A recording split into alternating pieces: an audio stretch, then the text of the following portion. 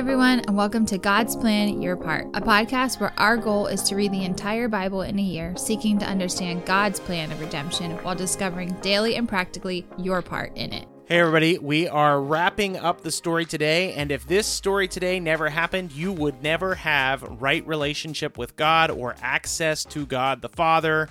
So I guess it's kind of important that this story happened. And while we talk about the fact that this story happened, there is part of it that may not have. So plenty to cover today. We are looking at Matthew 28, and we're also looking at Mark 16. Pretty short chapters, but both relating to the resurrection of Jesus. I feel like that was quite the introduction. Holy cow. Everything hinges on this story. So we are opening up with just the idea of the resurrection happening, who Jesus appears to first, which I think was actually unique. However, Ryan debunked my theory about how cool it was. So I was excited for the fact that Jesus appeared to women first. However, if you listen to the reading in Mark chapter 16, there is a little side note that says some of the earliest manuscripts do not include this section about Jesus appearing to Mary first. All right, so since you're bringing that up, let's go there first. If you look at Mark 16, verses 9 to 20, have bars around them, at least in the ESV that we are reading, and it says some of the earliest manuscripts do not include chapter 16, verses 9 through 20. If you remember, we bumped into the same kind of situation in John chapter 8, same exact thing. It appears like this piece of text, so these couple of verses at the end of Mark, were not actually recognized as part of Mark until the late 2nd century or early 3rd century. So we know that because the early Greek versions that we have do not contain these verses, and the early church fathers who were commentating on the book of Mark did not have any comments on these verses. So if you read like early church fathers from the 1st and 2nd century, there's no comments, there's no references, there's no thoughts that come from these verses. And there is Greek words used, particularly for the signs listed in the end of this book of Mark, that are not used in the entirety of the rest of the book of Mark. So if you get down into like the nitty-gritty of the language, like when Mark calls a miracle, in the whole rest of the book, he uses a Greek word that is different than the Greek word that is used in these last couple of verses. So the case is pretty compelling that this was not originally in the book of Mark. The reason that it's included in your Bible today is because after the end of the 2nd century, beginning of the 3rd century, people started to include it. So it's very likely that it's like an end commentary piece that may be related to things that were accurate understandings that people had that was added by church fathers in that 2nd century, 3rd century window. The good news is it doesn't change our theology in any kind of significant way. Mm-hmm. Like it's not like it says, and actually Jesus wasn't alive. Like that would be a crisis for us. But that's not what's going on here. It's just saying essentially that believers that follow Jesus will have right relationship with God. They'll be able to do some incredible things, we should probably talk about those things too. Well, before we do, I want to kind of note back to the narrative part. So after Jesus is resurrected, the angel appears to the women. Supposedly, Jesus also appears to Mary, Mary Magdalene, that is. If we jump back to Matthew chapter 28, something else that stuck out to me concerning this narrative piece is the report of the guard. So after Jesus is resurrected and the women see him, they're like, see the angel, they're astonished. At the same time, some of the guards also went into the city like, holy cow, guess what just happened? They're talking to the chief priests, and the chief priests are like, oh no, this can't happen. The elders, the chief priests, they all got together and were like, we need to pay off those guys and make sure that they run the narrative that is not what happened, that the disciples came in the middle of the night, they took the body so that it appears as if Jesus had actually risen from the dead. And a unique verse is that chapter 28 of Matthew, verse 15 says, so they took the money and did as they were directed. And this story has been spread among the Jews to this day. That's crazy. So, like, I mean, I guess not recognizing Jesus as the Messiah, it would make sense that this story was supposed to be like held on and passed on to future generations. It's crazy. And that's not some old dusty thing that nobody talks about anymore. There are still people that say that, like, oh, he didn't really rise from the dead. His disciples snuck in there and took him. Yeah. That's not an idea that people came up with on their own. That's the idea that these guards came up with, like, on the spot, on the night. The elders and chief priests told them to pass along this lie. So it continues to be told. It shows you how powerful lies are. And, like, if you hear this and you're like, yeah, okay, nobody really came back to life. Listen, everybody that believed this end up paying for it with their lives. Mm-hmm. So all of Jesus' disciples die saying that Jesus rose from the dead. 12 people.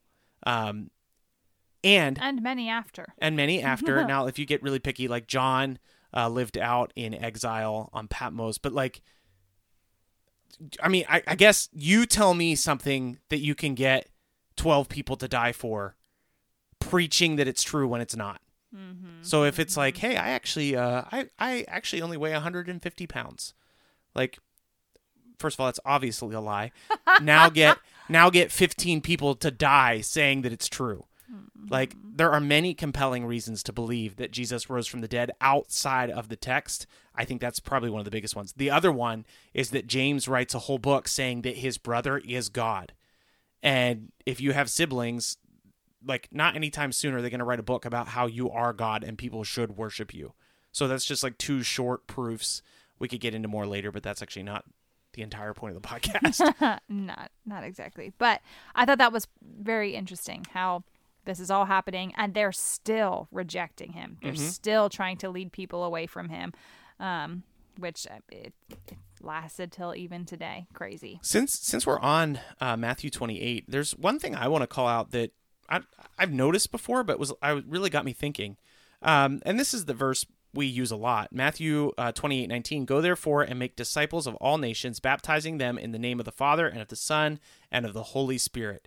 There is a comma there. And usually we treat it like it's a period, if that makes sense.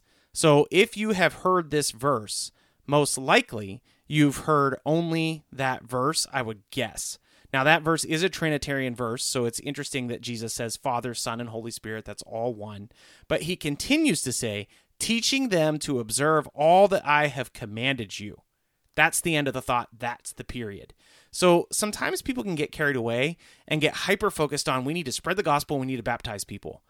But that's only the first part of the verse. The second part is teach them everything that Jesus has commanded. So if you are trying to witness to people and baptize people that have not been taught everything that Jesus has commanded, you're actually missing out on 50% of what Jesus said to do. And one of the words that they use here is to observe all that I've commanded. Our commentary says another word for that would be of equivalent weight would be obey. So it's not even a matter of just recognizing, but also living a life that is obedient to what Jesus called us to. So the reason I call this out is because there is like a move in particularly larger churches right now just to baptize as many people as possible. And the case is often like, well, you know, when people became believers in the New Testament, they just got baptized on the spot. They almost universally, when people got baptized on the spot, like were transported there, or there was some kind of like extra spiritual thing happening. But there is no concept of baptism outside of discipleship in the New Testament church. And so a lot of times, for some reason, we skip the second half of that sentence that is teaching them to obey all that I have commanded you. So discipleship is very important. That is how we teach people to be obedient to the commands of Jesus. We don't, it's not a works-based faith, but you can't honor the Jesus that saved you unless you know what he's asked you to do. Well, it's kind of like you've always made that comparison to, like, if I want to know or if I want to love my wife, like, how am I going to love her if I don't actually know who she is? Yep. And I think oftentimes we really slap that word love on a lot of things, including our relationship with the Lord, when in actuality, we don't even know who he is. Like, oh yeah, I love Jesus so much. My life is dedicated to him. I'm so sold out. Okay, like, what does that look like in your life? How do you know what Jesus loves, what Jesus wants, if you don't, like, actively, daily, seek him? I don't know, progress that relationship. Learn his commandments, learn to be obedient to him. And don't hear us wrong. Like, we're not against people saying that they really love Jesus. But you are really, really significantly missing out if you are not learning what he has commanded and obeying what he has commanded. It's very likely that if you are trying to pursue a life in Christ without learning what he has commanded and without learning how to be obedient to him, you're probably not actually following him. Well, oftentimes I've heard, it's interesting, a lot of people that I talk to, and myself included, I find myself in that rut where you hear similar phrases to, I feel really far from God. I don't know what God's saying to me right now. I don't know what he's like trying to do in my life. He feels really far away. Yep. Like all of those things, or like, I don't understand why any of this is happening. Like, I think we can say that in a healthy place, but oftentimes those are coming from a very unhealthy place as far as relationship with God and knowing who he is, falling right back into this verse of obeying everything that he has commanded. So just to call out an awkward thing, just to make sure that we cover it and you don't think we're ignoring it, if you look at Mark 16, verses 17 to 19, and these signs will accompany those who believe in my name. They will cast out demons. They will speak in new tongues. They will pick up serpents with their hands. And if they drink any deadly poison, it will not hurt them. They will lay hands on the sick, and they will recover. Can I preface this for a moment? Yep, go for it. So the picking up serpents, I definitely watched like a whole did a YouTube dive on this of this church who, I guess, as part of their service, they just whip out snakes and they're holding them while they're preaching. It's real weird and really unsettling the whole time. Awesome. But that stems from this verse. It's an odd verse. I don't want to ignore it. The thing that you need to keep in mind is what we said earlier. Most likely, this verse is not actually part of what was written down by Mark. It's very, the case for this is very compelling. This was not actually written by Mark and included by Mark. So why include it anyway? That's interesting to me. Because if you're looking at us in, 2,000 years after the resurrection, for the last 1,700 years, people have read it as though it was part of it. This is that thing we've talked about. We talked about it several episodes ago, but scholarship and archaeology and discovery has led us to have a lot more available to us than what was available in the past. It's not necessarily that we've gotten smarter or that we're more wise than our ancestors. You've been able to back up. We just have more evidence now that they did not have. And actually in the last 200-300 years, we have significantly more evidence than all those years prior. So a lot of people lived their Christian lives believing this was part of Mark, now with a lot more scholarship. And again, we're not changing theology. We're just saying most likely it wasn't there. Okay, so here's a question then. Then this is like, for me, I started Bible school with a very, very limited idea of theology. So just based off of what you said, our whole thing when we were in college was we believe that the Bible is like God breathes, like no errors at all whatsoever. So how do we back up something that says, well, some of the manuscripts don't include this, but we did include this? So like, have I been reading a Bible that's like fake the whole time, at least in this specific I don't think so, because text. When you read this, it's in brackets. It's called out as like, this is most likely not part of the original So why text. even bother putting it in? Because there's 1,700 years of Christian history where it is put in. So what trumps, God word or it's not a Trump thing. It's not an in-out thing. It's a listen. This has been in the text. We now have scholarship that assumes it most likely was not. It does not change the theology significantly, so it doesn't hurt to call out the fact that this is something that we've noticed. And when for the first 300 years of Christian faith, nobody mentions these verses, it's a pretty compelling. That's a small group of literature, first of all, but it's pretty compelling that it's not part of the text. Now, with that being said, the prevailing belief is that this was an added epilogue of the book of Mark, which is why it calls out specifically things that are mentioned in the book of Acts and the book of James. Yeah. The only one that is not specifically mentioned is drinking poison and recovering. And that is because there was a very popular story by this guy named Eusebius where he did drink poison and did not die. And that would have been a popular story around the time that we think this was added. Yeah. So again, very compelling case that this is added. It does not change our theology. It does not change our belief about God. I think it actually gives us more confidence in the text when these brackets are around it. Because if you did go on like a witch hunt to figure out, what part of the Bible is not real, you might find this and think, ha, they are trying to fool us. And they're explicitly trying to not fool you. So if you read over this and you get nervous, because it does say these signs will accompany those who believe, and you're like, oh, I've never casted out a demon. I've never spoken in new tongues. I've never picked up serpents. I've never drank poison. Don't freak out. First of all, most likely was not in the Mark account. And it does clearly say that the key to right relationship with God is belief.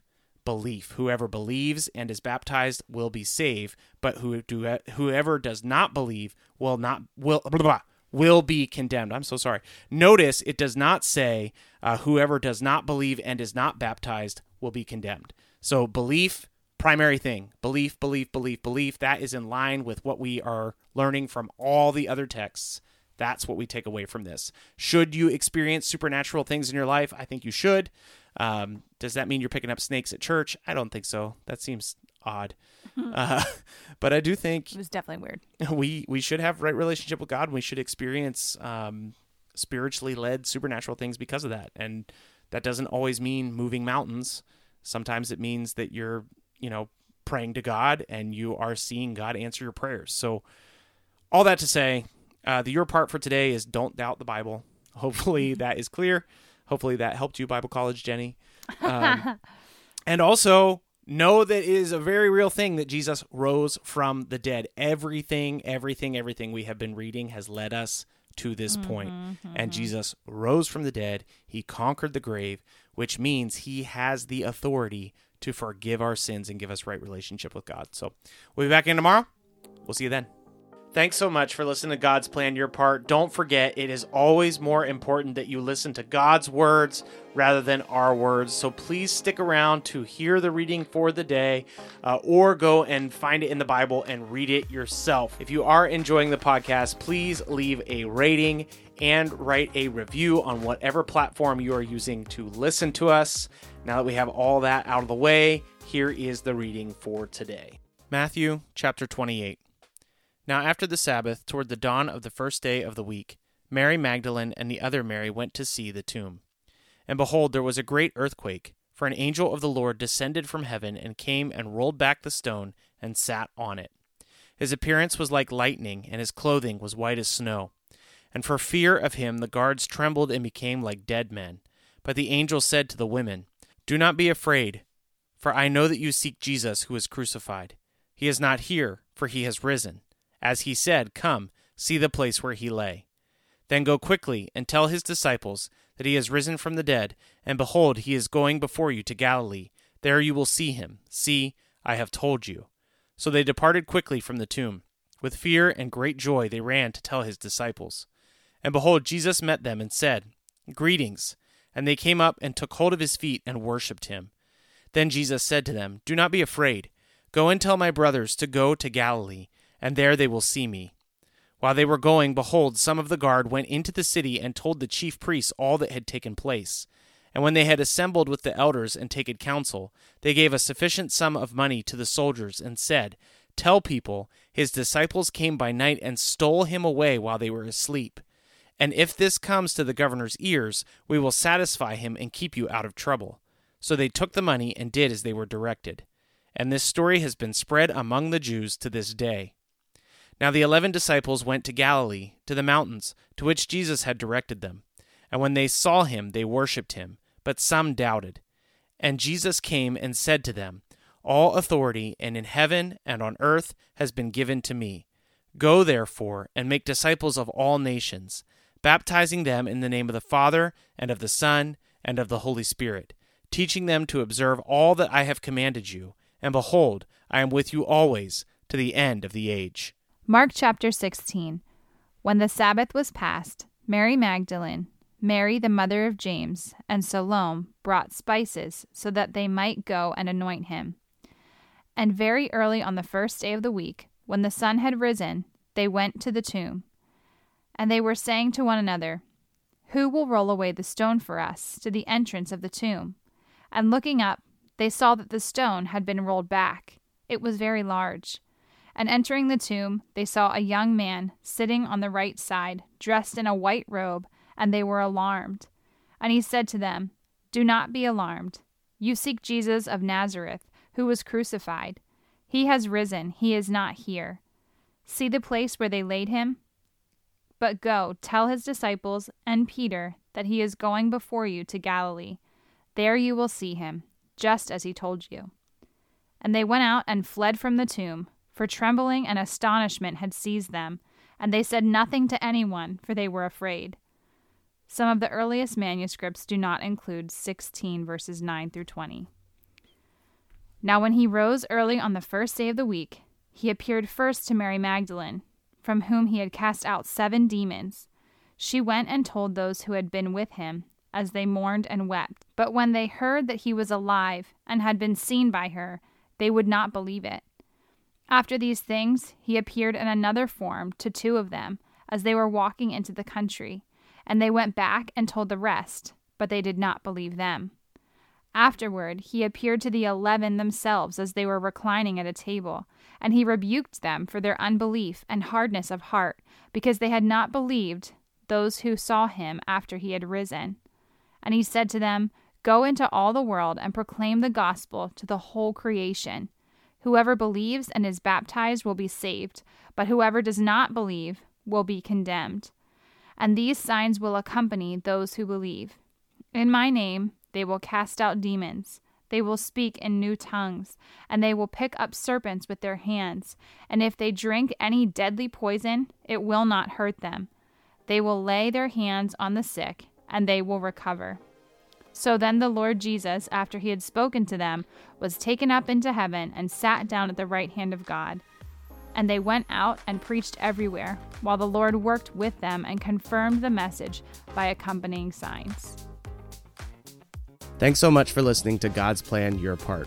If anything stuck out to you, if you have any questions, or if you'd like to receive a Bible, you can email us at godsplanyourpart@gmail.com.